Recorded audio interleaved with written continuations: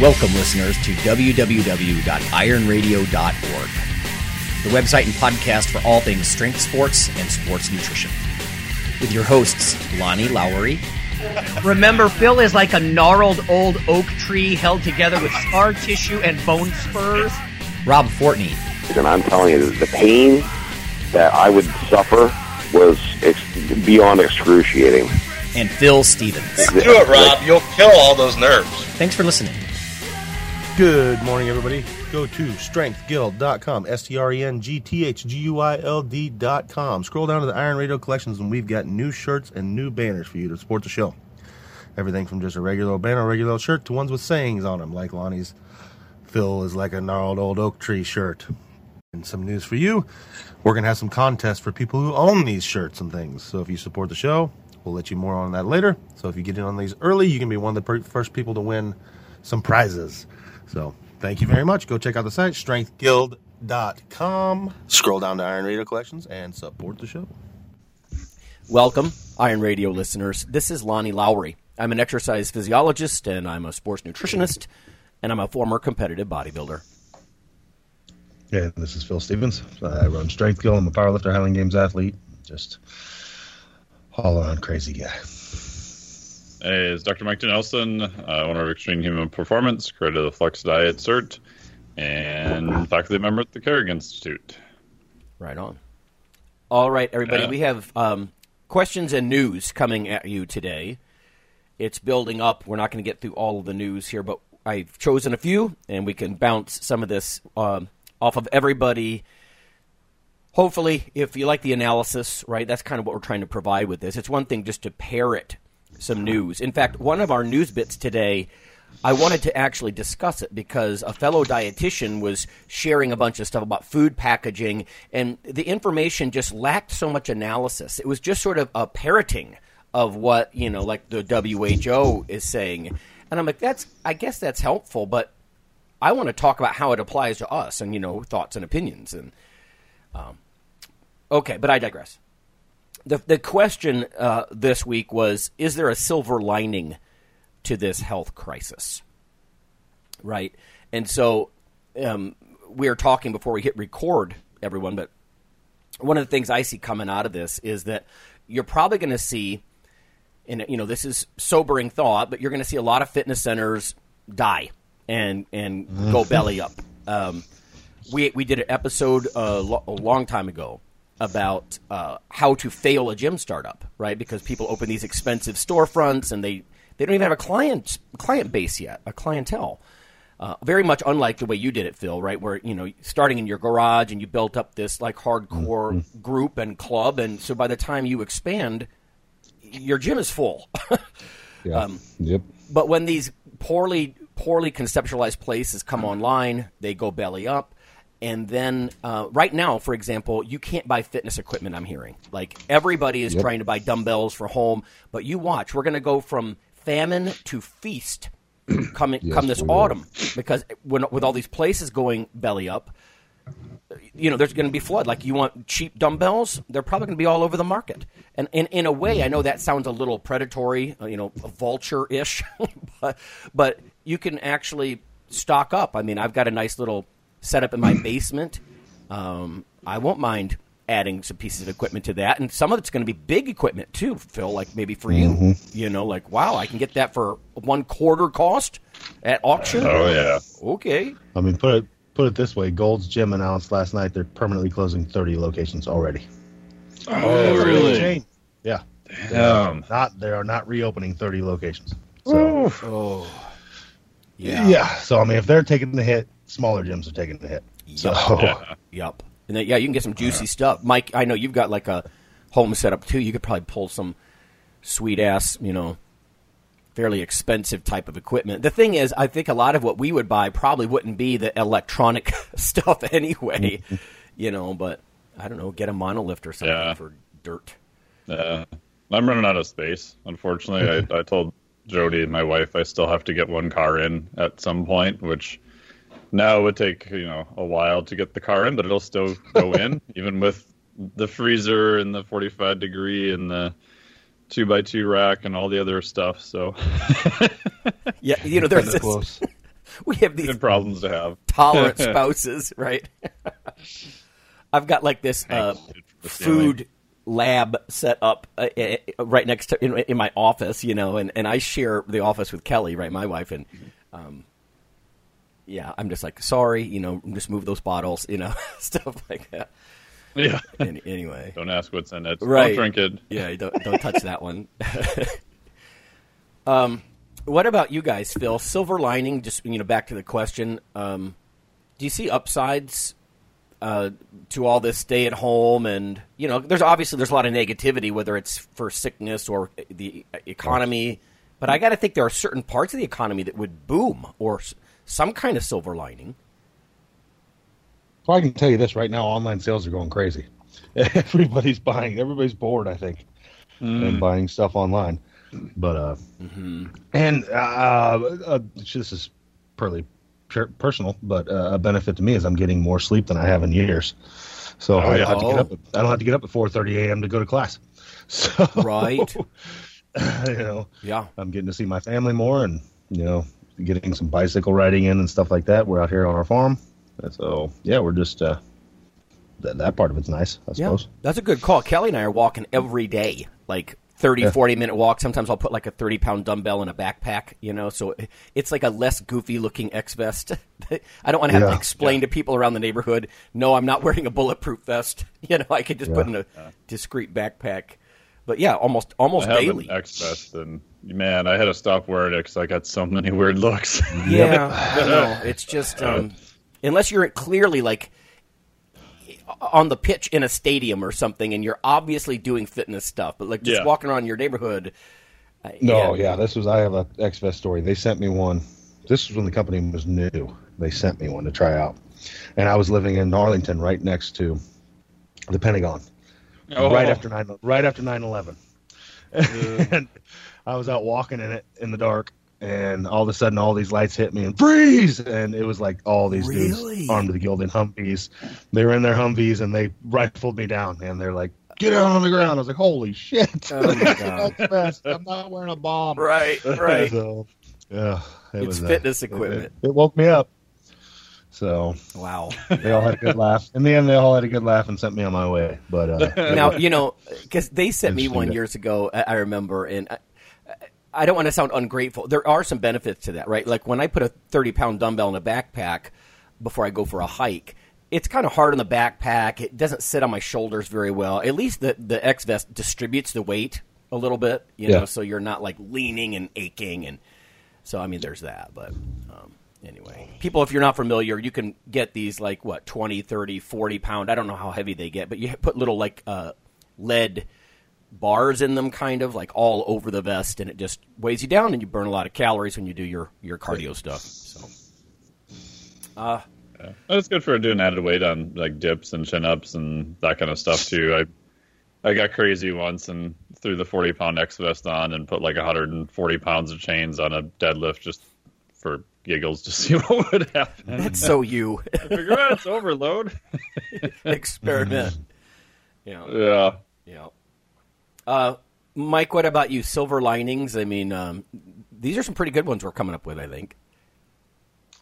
Yeah, I've actually been, like the past probably 5 days, I've been thinking about that more often. I haven't been on Facebook that much. I haven't watched anything on the news or anything about it at all.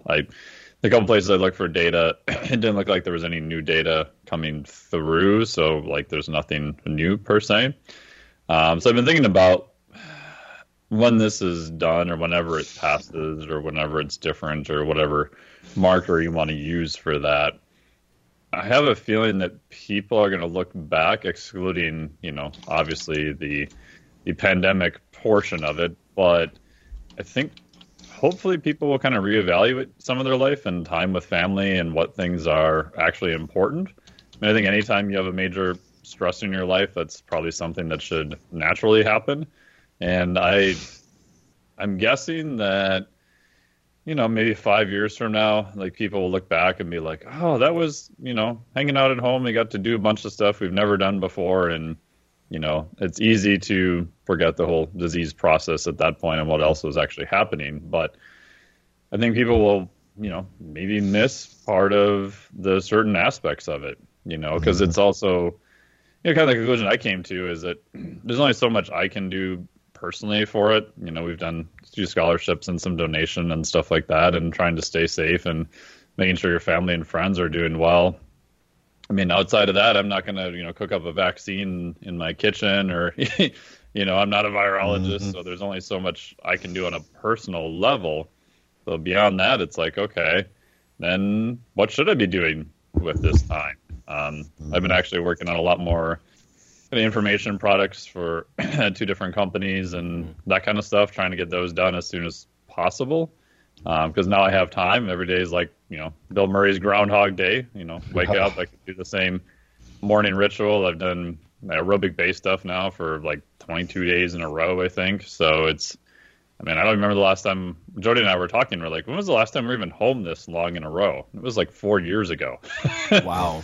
So, yeah. So I think there are some, definitely some benefits in it and silver lining. I also think it's exposing some things that were probably in trouble on some level to begin with. I've heard the U.S. economy described as, we have no redundancy. We rely on manufacturing from other countries, stuff like that. And we've been likened the whole economy to like a dragster, like performance.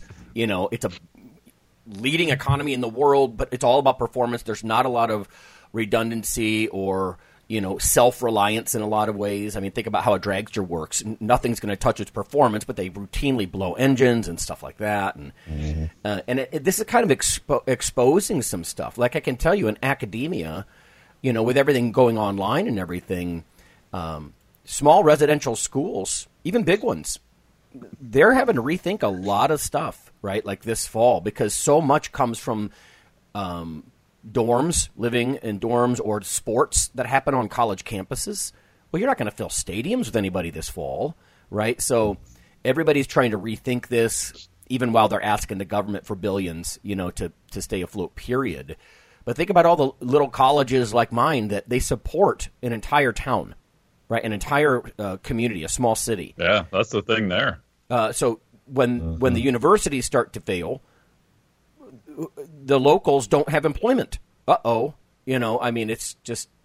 So, yeah, a lot of this stuff is sort of getting attention because, let's face it, there was already some issues with declining enrollments in the Midwest and that kind of stuff. And now students are thinking, well, should I go back? Should I take a semester off? What am I really doing here? So it's really shining a light on a lot of stuff, whether it's domestic manufacturing or how we do education, or like you guys are saying, like family stuff. I've been reading a lot of stuff about these high-power scientists and how they're trying to work from home. Like they've got homeschooling for their little one, with their left hand, and on the right hand they're, doing some type of, calculations or something. It's just, exposing kind of, like a different way to do things. So I don't think we're going to come out of this and just go back to the way things were before. Right? It's just going to be plain different.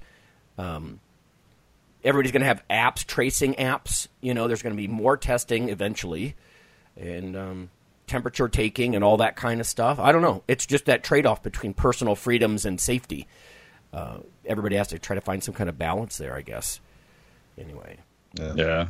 I think what we've seen is, and again, this is just my biased opinion. My mom was a nurse. My sister still works as a nurse who paradoxically was laid off because all the elective surgeries were cut by hospitals, and they didn't want to pay her salary. And then since she is technically no longer an employee of the 2 places, she could get unemployment, which doesn't really cover much and was a horrible pain in the butt she's still going through to get. But then if she gets called back, the state will pay for her salary.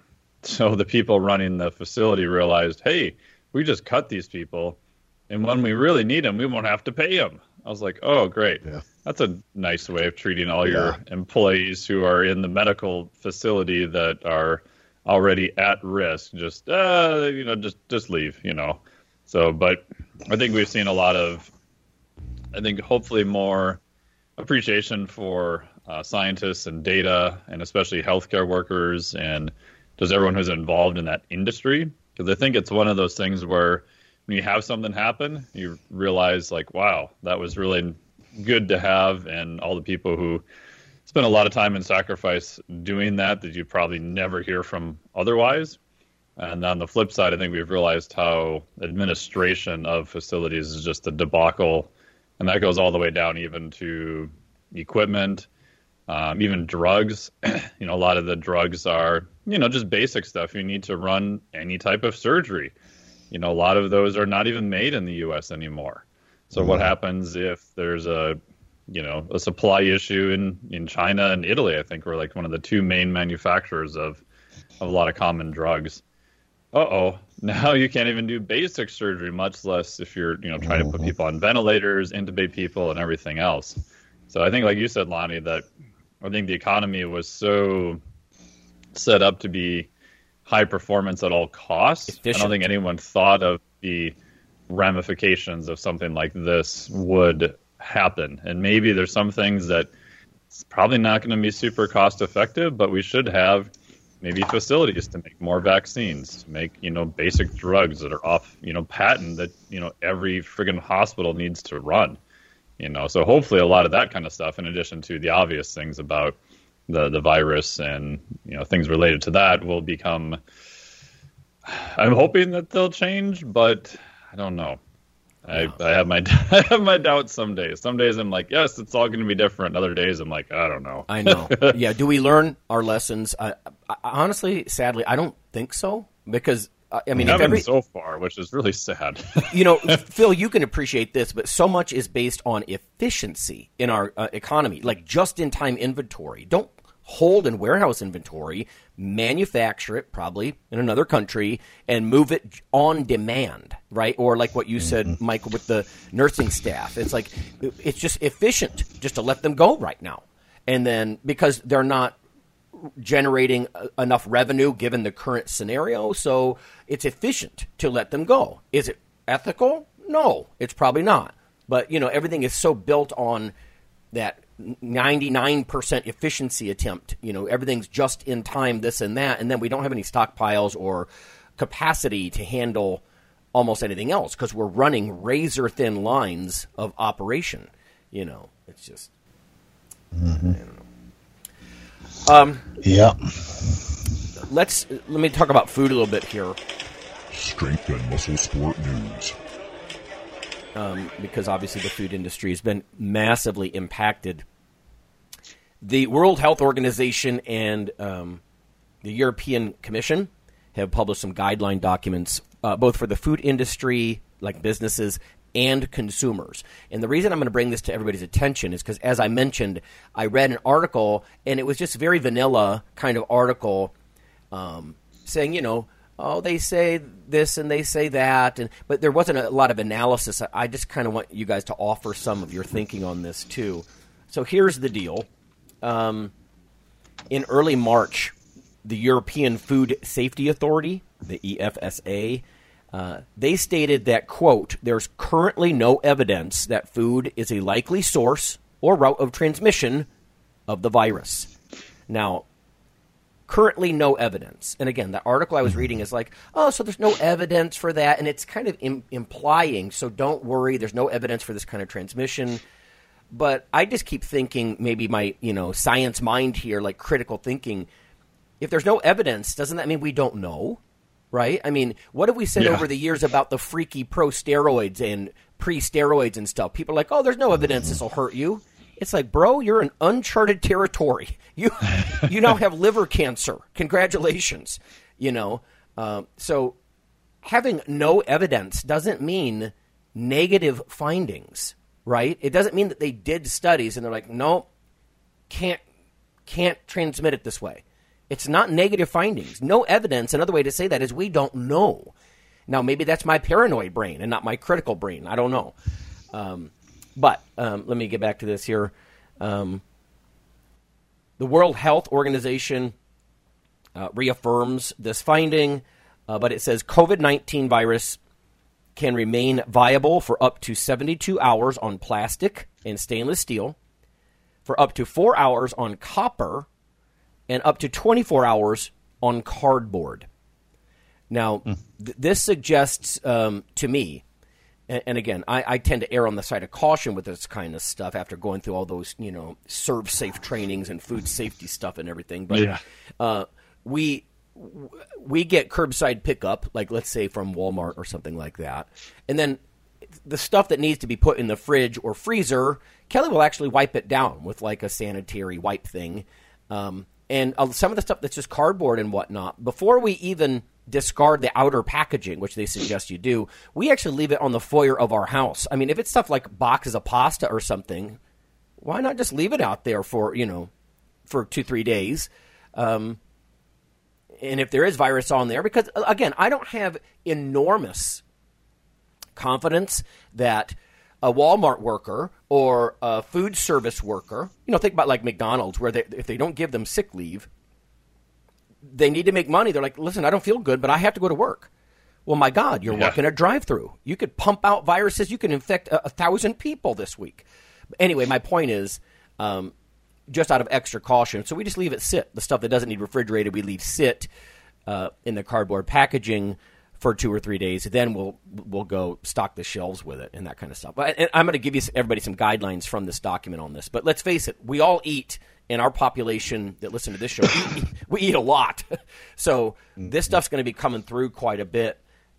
Phil, I know you grow a lot of your stuff and have it butchered and all that kind of stuff. But how are you handling this whole, food chain, this food delivery kind of thing and the packaging and all that? Are you, do you just not get much food that way or what? Well, the good thing is we're pretty stocked up at all times. So I've got 2 freezers full of stuff. So we haven't had to go get a lot. We pick up a thing here and there. But I mean, without even trying, we have ourselves always in a pretty good position to where we don't have to go to the store even weekly. So unless we have to. So the only thing we're going to pick up now is like, hey, a salad feels good. Let's go get some fresh vegetables and things like that. But other than that, we're in a pretty good spot. I'm actually a little freaked out by fresh produce, not stuff that's under plastic, right? But like fresh produce. People kind of handle it and look at it in the grocery store, or it's on an open display. I know stores are trying to limit that stuff, but I'm like, I don't know. Should I let my bananas sit for a couple of days or something? Or wash it with some kind of fruit and veg rinse? I don't know. It's just the kind of stuff makes you think about it, right? Because of these different times the virus will last on different surfaces. Mike, what about you? I mean, how are you dealing with the whole packaging and? Yeah, similar to Phil. I mean, we've actually eaten through a lot of the grass-fed beef we have. We usually get like half a cow, and then we get another quarter of a cow. But we're getting a little bit lower on that, so we did have to order some more from the store. So we usually order from Costco, which they deliver. And I don't know. I saw the same study you saw, and they've gone back and forth a little bit on the exact time frame. Even like on cardboard, is it 24? Is it 48? And again, like all things with statistics, you're going to have outliers, and it depends on how they did the testing and blah, blah, blah, all that kind of stuff. So I don't know. I just kind of probably are over precautious. So I sat down with Jody, and they're like, all right, so here's our little protocol for food. We have the gloves by the door, and they'll drop it off outside. So we'll take it out of, stuff that's in cardboard. We'll take it out and just leave the cardboard outside and put it in recycling right away. Other stuff that's in anything that's in a plastic container, same thing to you, right? We'll take a little Clorox wipey and wipe that down and put it away. If it's like mail and stuff like that, any shipments, I just put gloves on and open them up outside, throw the stuff away. Leave them sit by the door inside for 3 days, maybe. Yeah. I mean, it's probably overkill because it's probably been in the box during the shipping time and things of that nature. But who knows where the box went, and you can go down all these crazy paths. Vegetables, we've been cooking most of our vegetables. The one thing I did go back and forth on was spinach, but I did end up putting it into a veggie shake the other day, so that. I mean, the good part, like most of us here, we're not really high risk either. Again, not a reason to not follow any of the rules or anything like that. So I'm not super worried about it, but yet, I'm going to try to control the things that I can, control, do the best I can. And a lot of that may just be, in times that are unknown, you just want to feel like you're doing something to help, that maybe more of that than anything else. And, something does happen. I'm like, well, I did what I thought was best, and we took the steps we thought based on the data we had that it was good, and that's probably the best you can do at that point. Yep. Yeah, I mean, if anybody says, gosh, you guys are paranoid, I just go buy your frickin' groceries kind of thing, but I don't know. I mean, you got to think, Mike and I I teach our bloodborne pathogen training at the university, right? So universal precautions and PPE, these are not new terms for me. And so it just kind of it makes you think along those lines, Anyway. Especially when there's so many unknowns. I mean, this is relatively, in terms of viruses, pretty darn new. So by nature, you're not going to have all the answers and all the what ifs. And I mean, like you said, Lonnie, science is a very slow process. And granted, there's a ton of people working on it and are doing good work in that area, but it takes time, right? And even stuff that's published, later we find out, oops, that wasn't really entirely true either. Right. So just because one piece of data is published doesn't mean you can take that 100% to the bank either. Right. Yeah. I want to see some actual negative findings. Negative meaning nothing happened. They purposely, and I don't know how you would do this with a model. You can't do this with people, like handle this package. Let's see if you get sick, Yeah. But some type of model suggesting, no, absolutely not. It could be something as simple as, like Kelly was mentioning, like, the direct sunlight, UV light on the surface might decrease the viral length of time that it's viable or something like that, or air circulation or whatever. But let me give everybody the gold nuggets here before we go to break. The WHO advises companies to use personal protective equipment, right? So gloves, masks, and promote physical distancing and stringent hygiene and sanitation measures. One of the things a lot of people don't realize is commercial sinks. There's 3, right? So there's wash, rinse, and then there's disinfect. And that's usually like a 10% bleach solution or something like that. You sort of and we actually got just a dish bin. We just got off of Amazon, and we created our own 3rd compartment sink. So if Kelly doesn't use like high-temperature dishwasher stuff, and she hand washes something, or if I do, we wash it, rinse it, and then sort of immerse it in the disinfectant. It's not strong disinfectant, right? It's very, very dilute. Like I said, a cap full of bleach in a big old container, but then just let it sit in there for a minute or two, then just let it drip dry. That kind of stuff. Here's what the European Food Safety Agency says, the EFSA says. This is directly from their document. I just thought you guys, listeners, might want to know. What is the risk of COVID-19 infection from food products? Again, with the standard statement, there has been no report of transmission of COVID-19 via consumption of food to date. The main mode of transmission is respiratory droplets. So, again, that's sort of the obvious stuff that I've been reading, and it's like, okay. But again, no report doesn't mean it won't happen.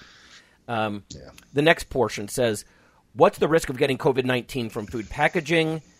It says the causal agent of COVID-19, of course, that's the illness, SARS-CoV-2, was shown to persist for up to 24 hours on cardboard, up to several days on other hard surfaces, experimental settings, etc., where they controlled for humidity and temperature.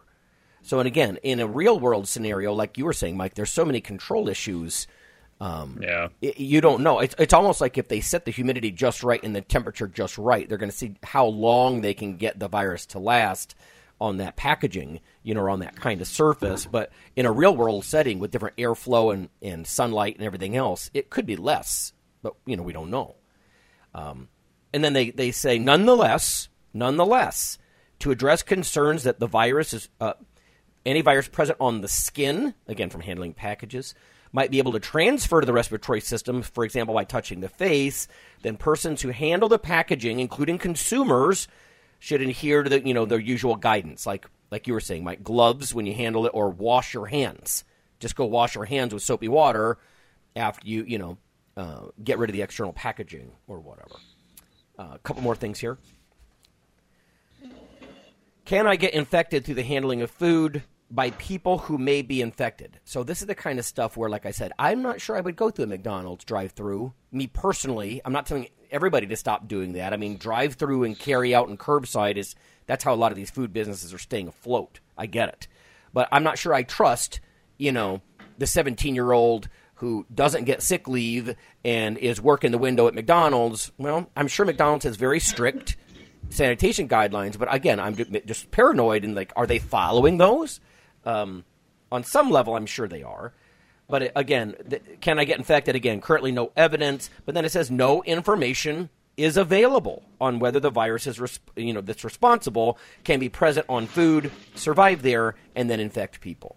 So they don't know. And I'm going to go back to the same thing. Can you show me a negative study? Because saying we don't know isn't the same thing as go for it. Yeah. Like I said, I think our populations learned that by guinea pigging so many things over the years. Oh, this looks great.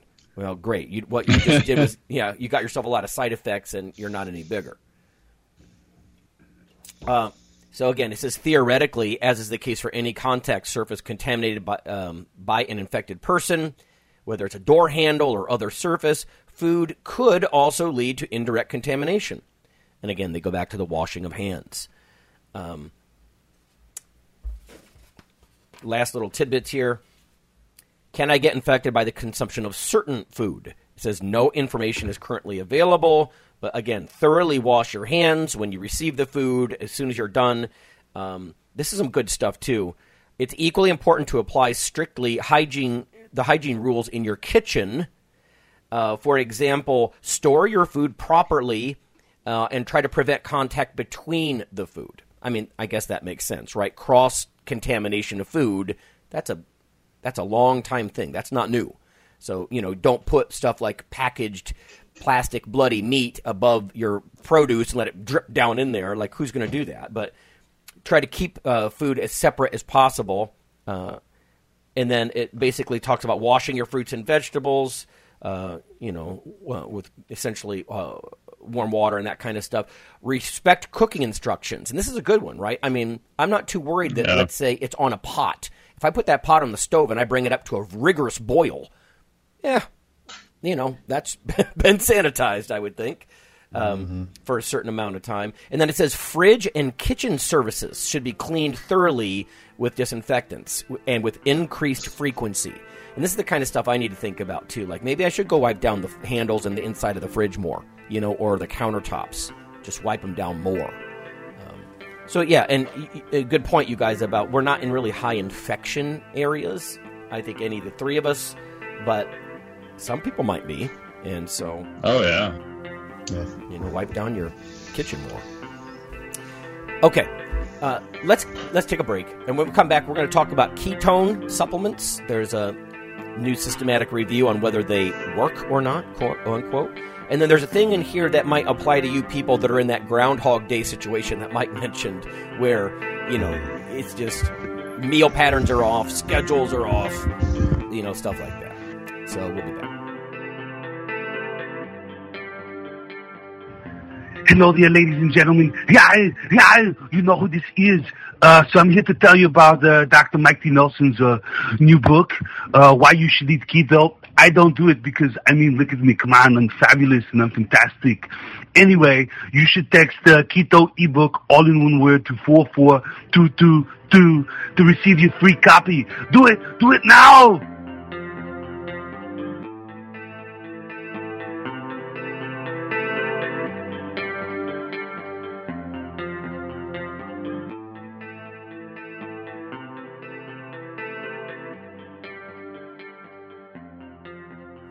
Hey listeners, this is Dr. Lonnie Lowry.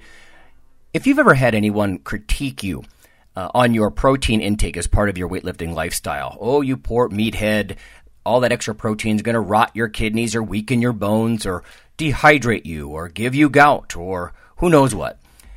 There is a book available. You could simply Google CRC Press and Lowry.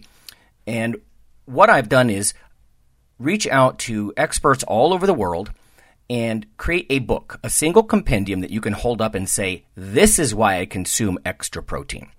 This can be very valuable when you're being quote-unquote educated by various professionals on the topic. There's an enormous amount of literature in this book on the safety, the effectiveness, how protein works in cells, the history of protein and weight trainers, much more. So again, please check out CRC Press and Protein and Lowry. You can just Google that. And I do, full disclosure, I do make a small single-digit royalty on the book, but that's not why I did it. I did it so we can all have something, our particular population, to both defend what we do and to inform our nutrition and our eating. Thanks.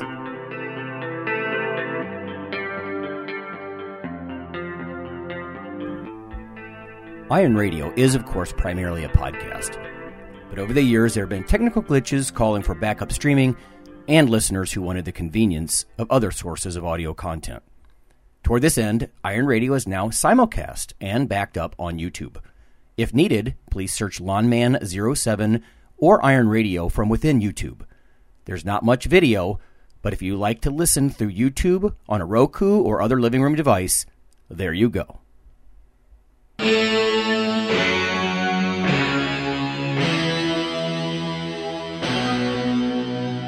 Like your weekly fix of Iron Radio?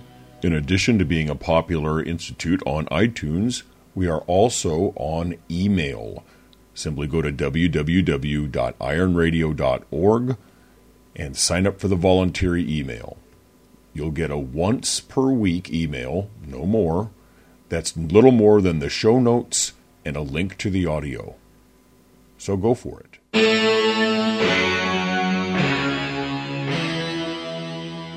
All right, we're back with a mostly news episode this week, everybody. This next bit of science news, I'm going to target this at Mike. Utility of ketone supplementation to enhance physical performance, a systematic review. So it starts off by saying ingesting exogenous, external ketone bodies has been touted as producing ergogenic effects by altering substrate metabolism. However, research findings from recent studies are inconsistent, so they did a systematic review.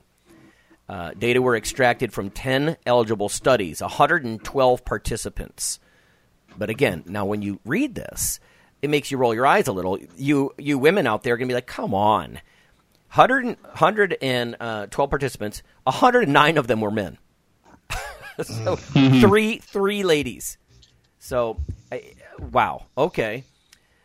So this is basically about men. I mean, when I do research, I wouldn't even throw in the women in that study. I would actually just say we need a different arm, right? Because what you're doing is if there are sexual differences, gender differences, you're going to contaminate one or the other unless you can get a little bit more balanced sample.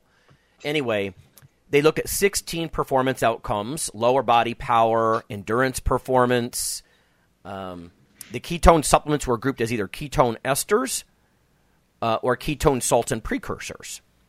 So the bottom line was of these different studies they looked at, 3 reported positive results, 10 reported null results, or basically nothing, and 3 reported negative effects of ketone supplements on physical performance compared to controls.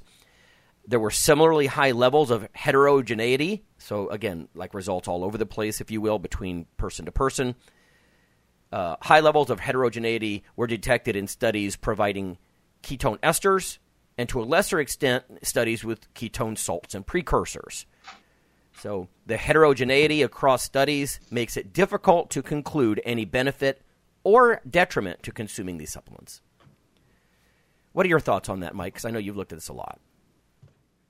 Yeah, I mean, I would kind of agree. I mean, there's been a few kind of just different reviews and stuff, and it's interesting. I mean, I like reading reviews because they have a lot of the data there that's put together. But like you said, Lonnie, like total number of participants, 112.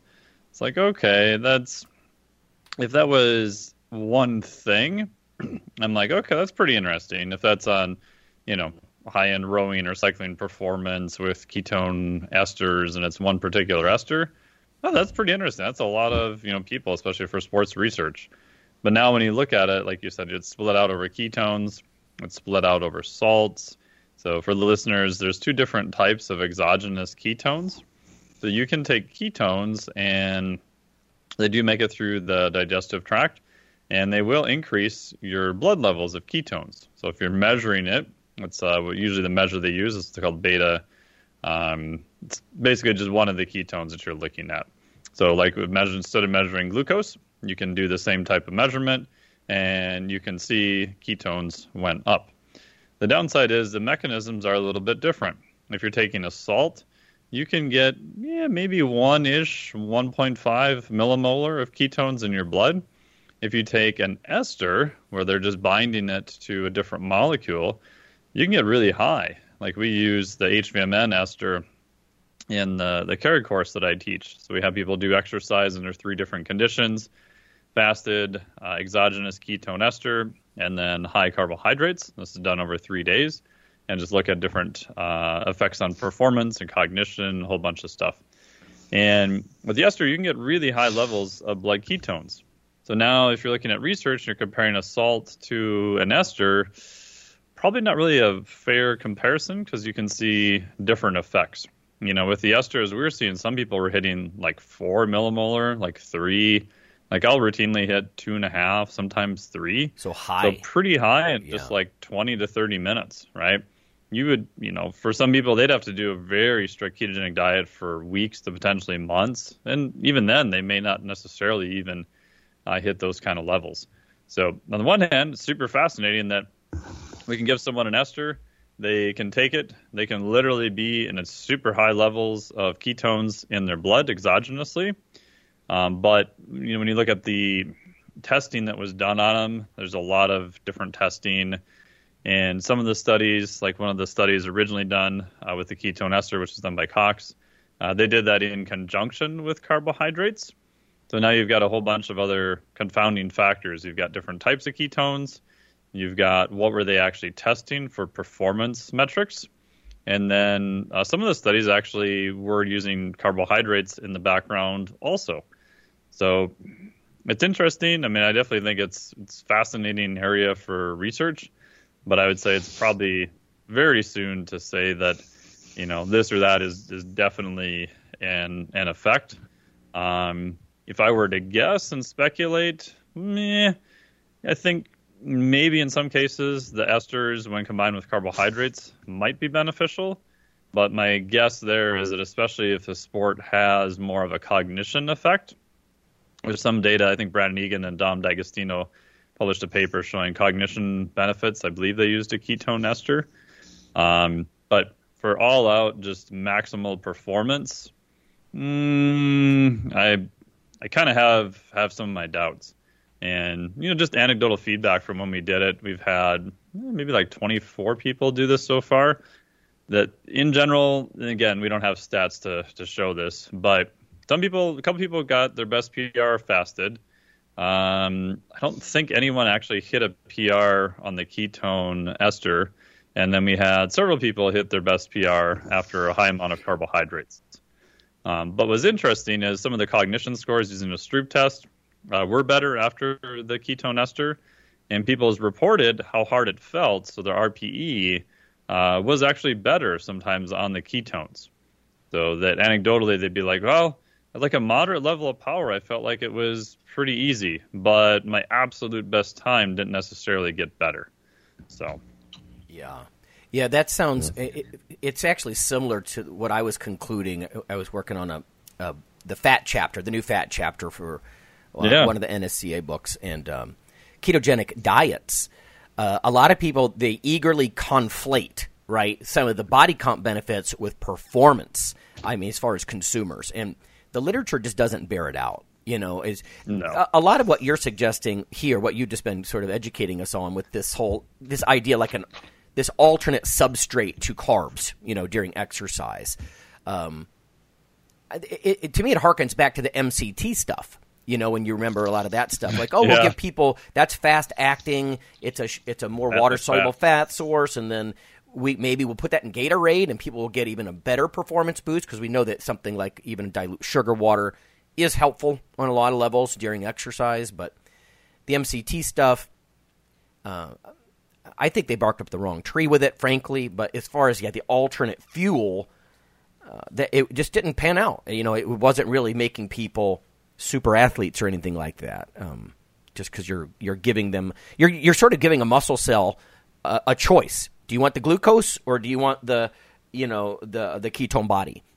And I'm not sure in a choice where muscles can choose either. I really want to see more data on that. You're right, like, oh, it's like a 50-50 mix, and we're going to slow down glycogen depletion or something like that. Because I think there's some suggestion to that.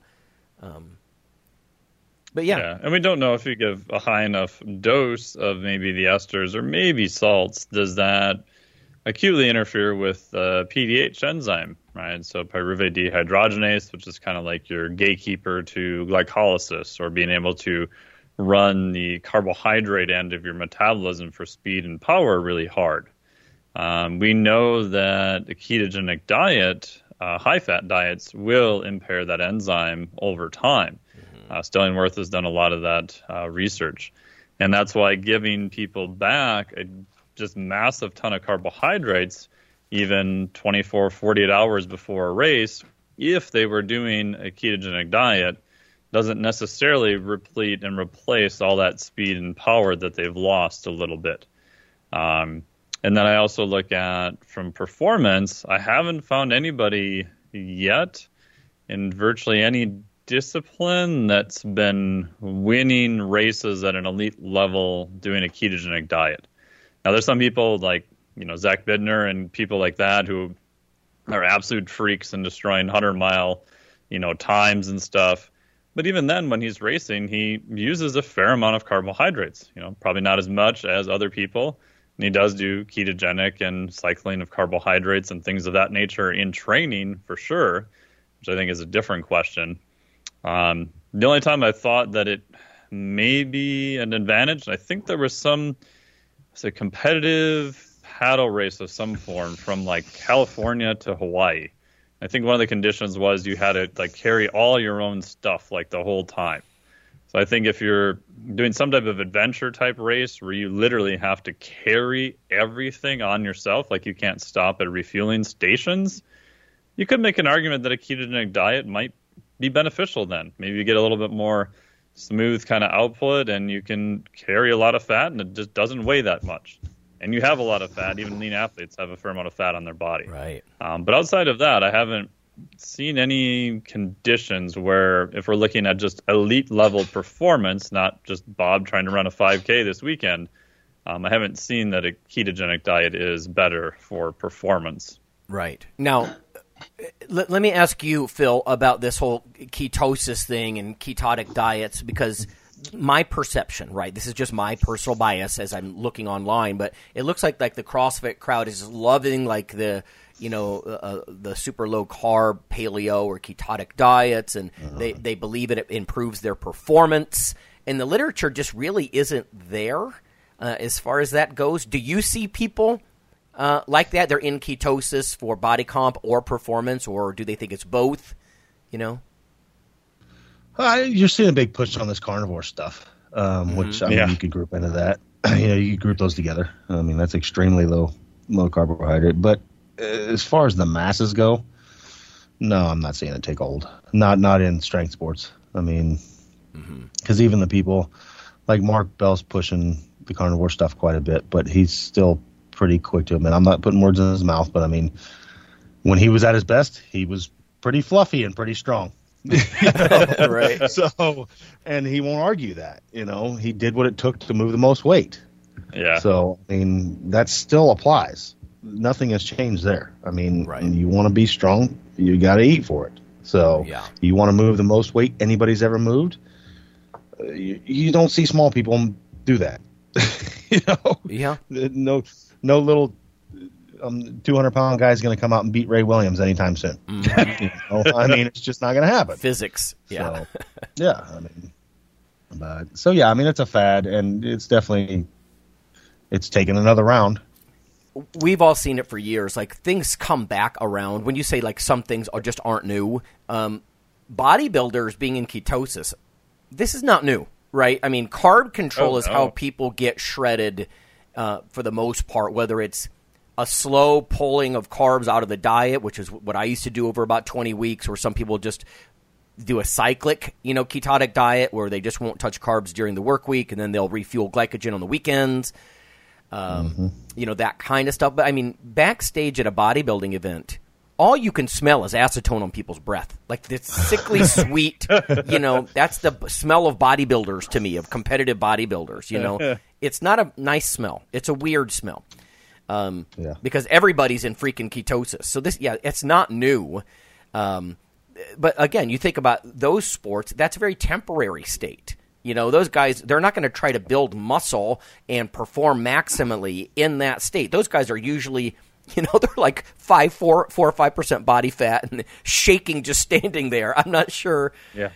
They're shredded, but I'm not sure they're maximally performing. Competitive starvation. Yep. So, I mean, what year did the Anabolic Diet book come out? Oh, exactly. Oh, that was years ago. Yeah, I mean that's 2003, maybe. Yeah, it's a while ago. Yeah, that's what I'm saying. I mean look at the Bono stuff too. That was like super early too. Yeah. Yep. So. Exactly. Now I'm looking to see when it was. I don't know if I'll be able to find it, but right. Well, I'm on Amazon. It says Anabolic Diet paperback, 1995. Oh, 95. Oh. I was way off. Yeah. Look at that. I mean, ahead of his time.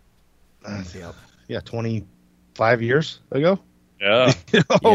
We got nothing new showing up, people. So, right. Yeah, exactly. I mean, nobody was. The carnivore thing is interesting. I'm surprised it's still around as much as it. I don't know. I kind of thought it was going to die out sooner than what it did. Me too.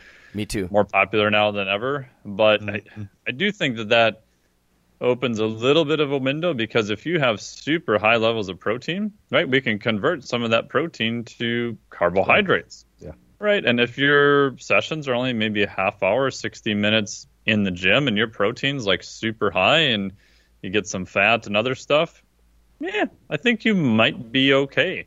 And if you add someone on top of that who's had digestion issues just from who knows what, and doing basically a very heavy elimination diet, which is basically a carnivore type diet, they definitely may clean up some of those things, and pulling fiber out temporarily could be beneficial if you've got the wrong bacteria and all that kind of stuff. So I think you can see a lot of benefits from it in some people.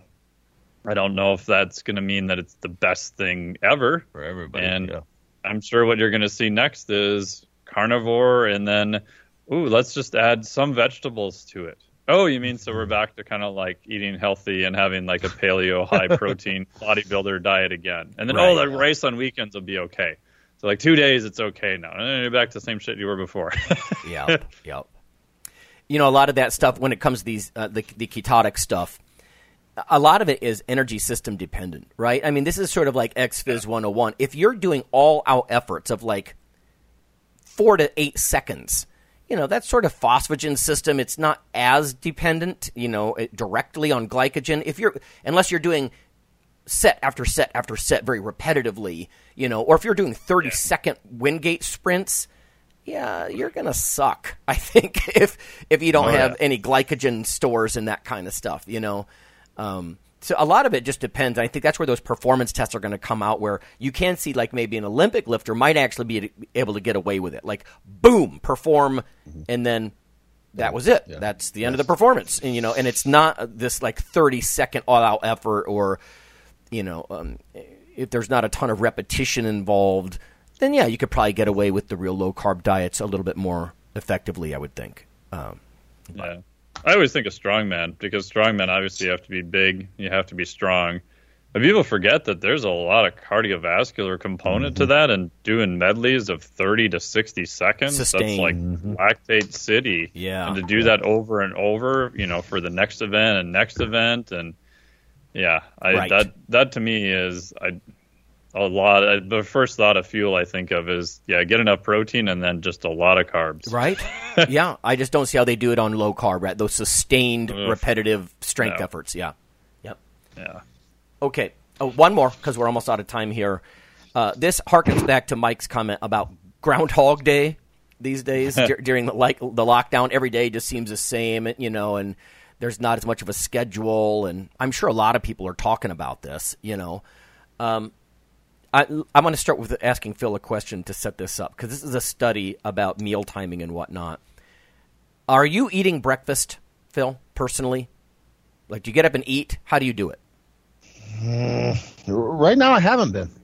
Usually, I'm the type of person that I wake up and I get something right away. But it's usually something small. But, right now, I mean, I'm so busy doing stuff. I'm one of those people that tend to, when I'm not in meat mode, I can forget to eat for hours. So, no, I don't religiously have a time set where I eat. Okay, yeah. So. And when Phil says meat mode, he means MEET, everybody? Yes, yeah. And that's where I make sure I eat all the time. So, okay, yeah. Right now is those times where I relax, and there'll be days like, oops, it's 2. I forgot to eat.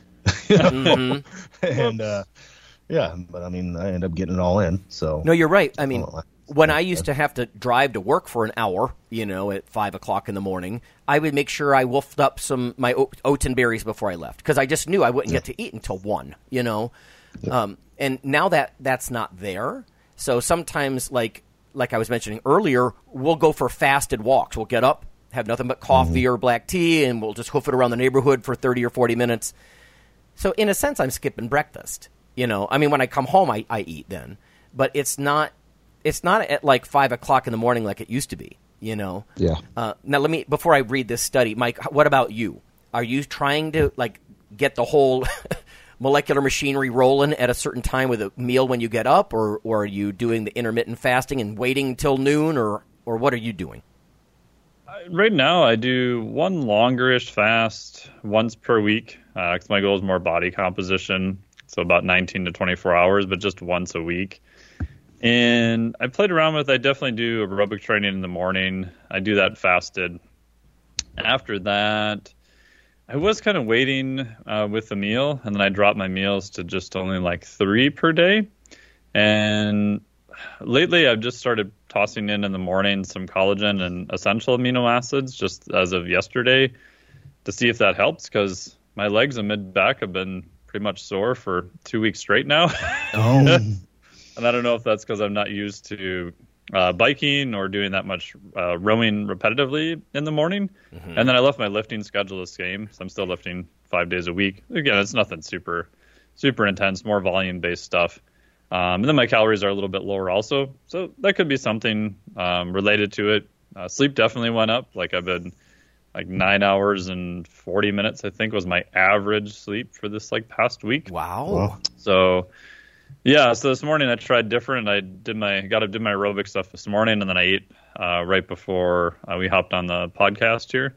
So I'm going to try to push that meal a little bit earlier, and then push my whole schedule again even a little bit earlier, and then add a 4th meal that's just more protein and veggies and that kind of stuff. That'll bump my protein back up a little bit higher and see if that helps.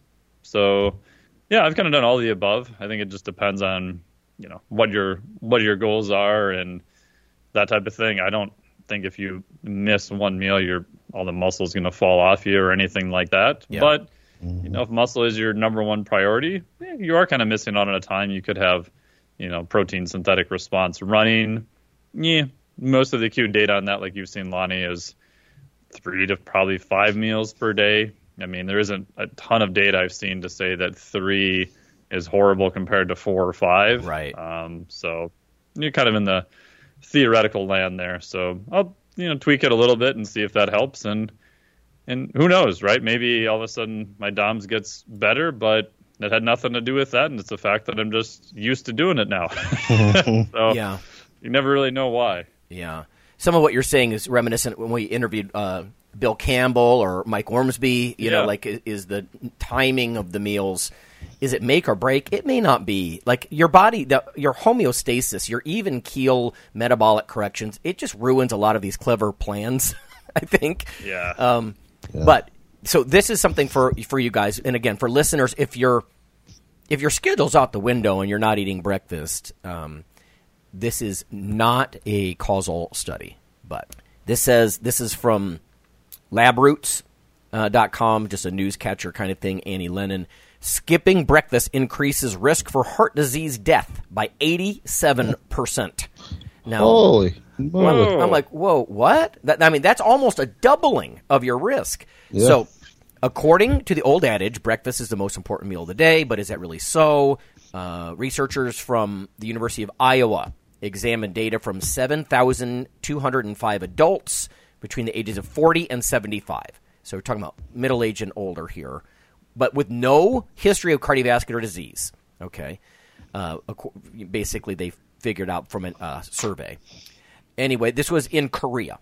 Okay. So I don't know. This is from the University of Iowa, but some of the national survey was conducted in Korea. They looked at a 10-year period. And again, this is epidemiology, folks. This is not cause and effect. But in the end, they found that people who reported not eating breakfast were 87% more likely to die from cardiovascular-related illnesses than those who ate breakfast every day. According to the lead author of the study, his last name is Bao. The finding itself is very straightforward for people who skip breakfast regularly. And they have increased risk of cardiovascular mortality and total mortality. It says not surprising because previous studies have found that skipping breakfast is related to more hypertension, diabetes, and other cardiovascular risks. Now, this seems a little bit dramatic to me. I'm not really invested one way or the other. Eat breakfast, don't. I usually try to eat some breakfast, but it does say there were some limitations. For example, this kind of population broad study, the researchers didn't have any information on what the people were eating for breakfast. The ones who did, and stuff like that. So it's kind of back to your point, Mike, earlier when it comes to viral transmission and whatnot. Like, what are the controls here? What is this study designed to do? And they didn't even have information on what the breakfast eaters actually ate, just that they tended to be better off. And again, these are correlations, right? They're just relationships. But when you see 87%, that I don't know. That's and again, when they start previous studies, agreeing about all these cardiometabolic risks from skipping breakfast. I've never seen anything like that before. So yeah, that sounds pretty crazy. So I don't know. Food for thought for everybody. If you are if what you've heard from Phil and Mike and I think myself is we're at least thinking about this. Like, it's nice to be in a fat burning mode and go do your little cardio in the morning or whatever.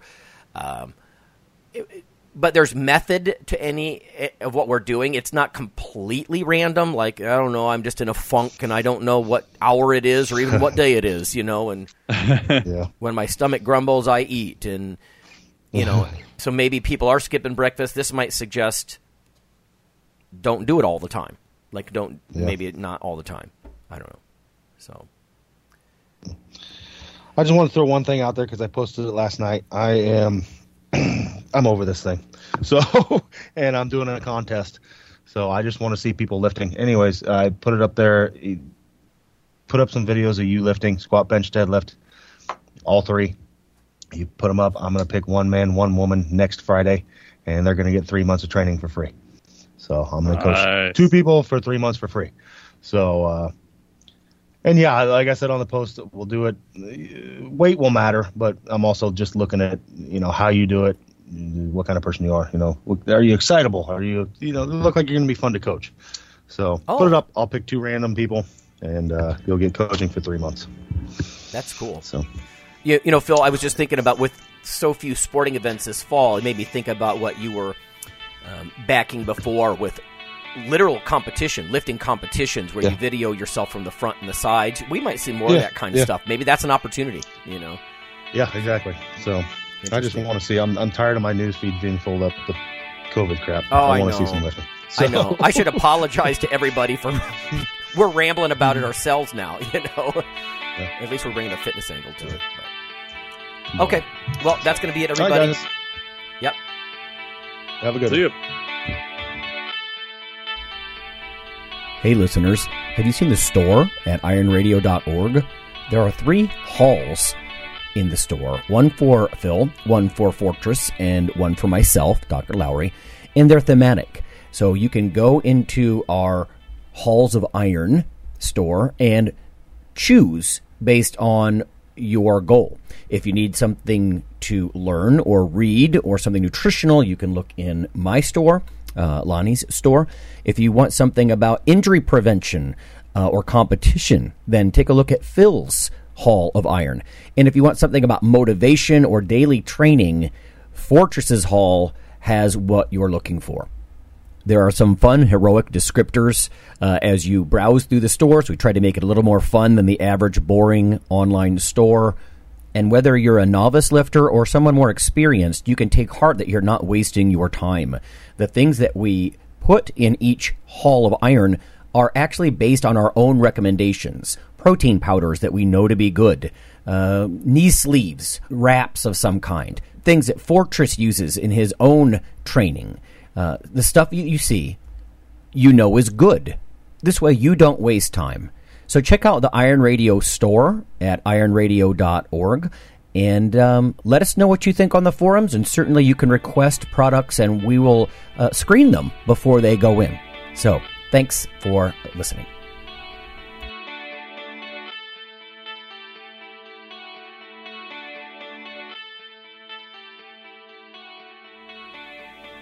Iron Radio is accepting donations. If you like what we do, the professors, the scientists, the bodybuilding show promoters, the athletes themselves in powerlifting and bodybuilding, please consider making a donation or maybe buying something from the ironradio.org store. We also are accepting supporting members. So for $4 a month, which is frankly less than the bank sneaks out of your account in fees, you can step up and support a form of sort of public radio for the bodybuilding and powerlifting and strength community. The Iron Radio podcast and all of the audio on ironradio.org is for informational purposes only. If you're interested in starting a diet or exercise program, it's important to check with your physician. Also seek the help of registered dietitians, athletic trainers, and qualified exercise physiologists in order to make the progress that you need.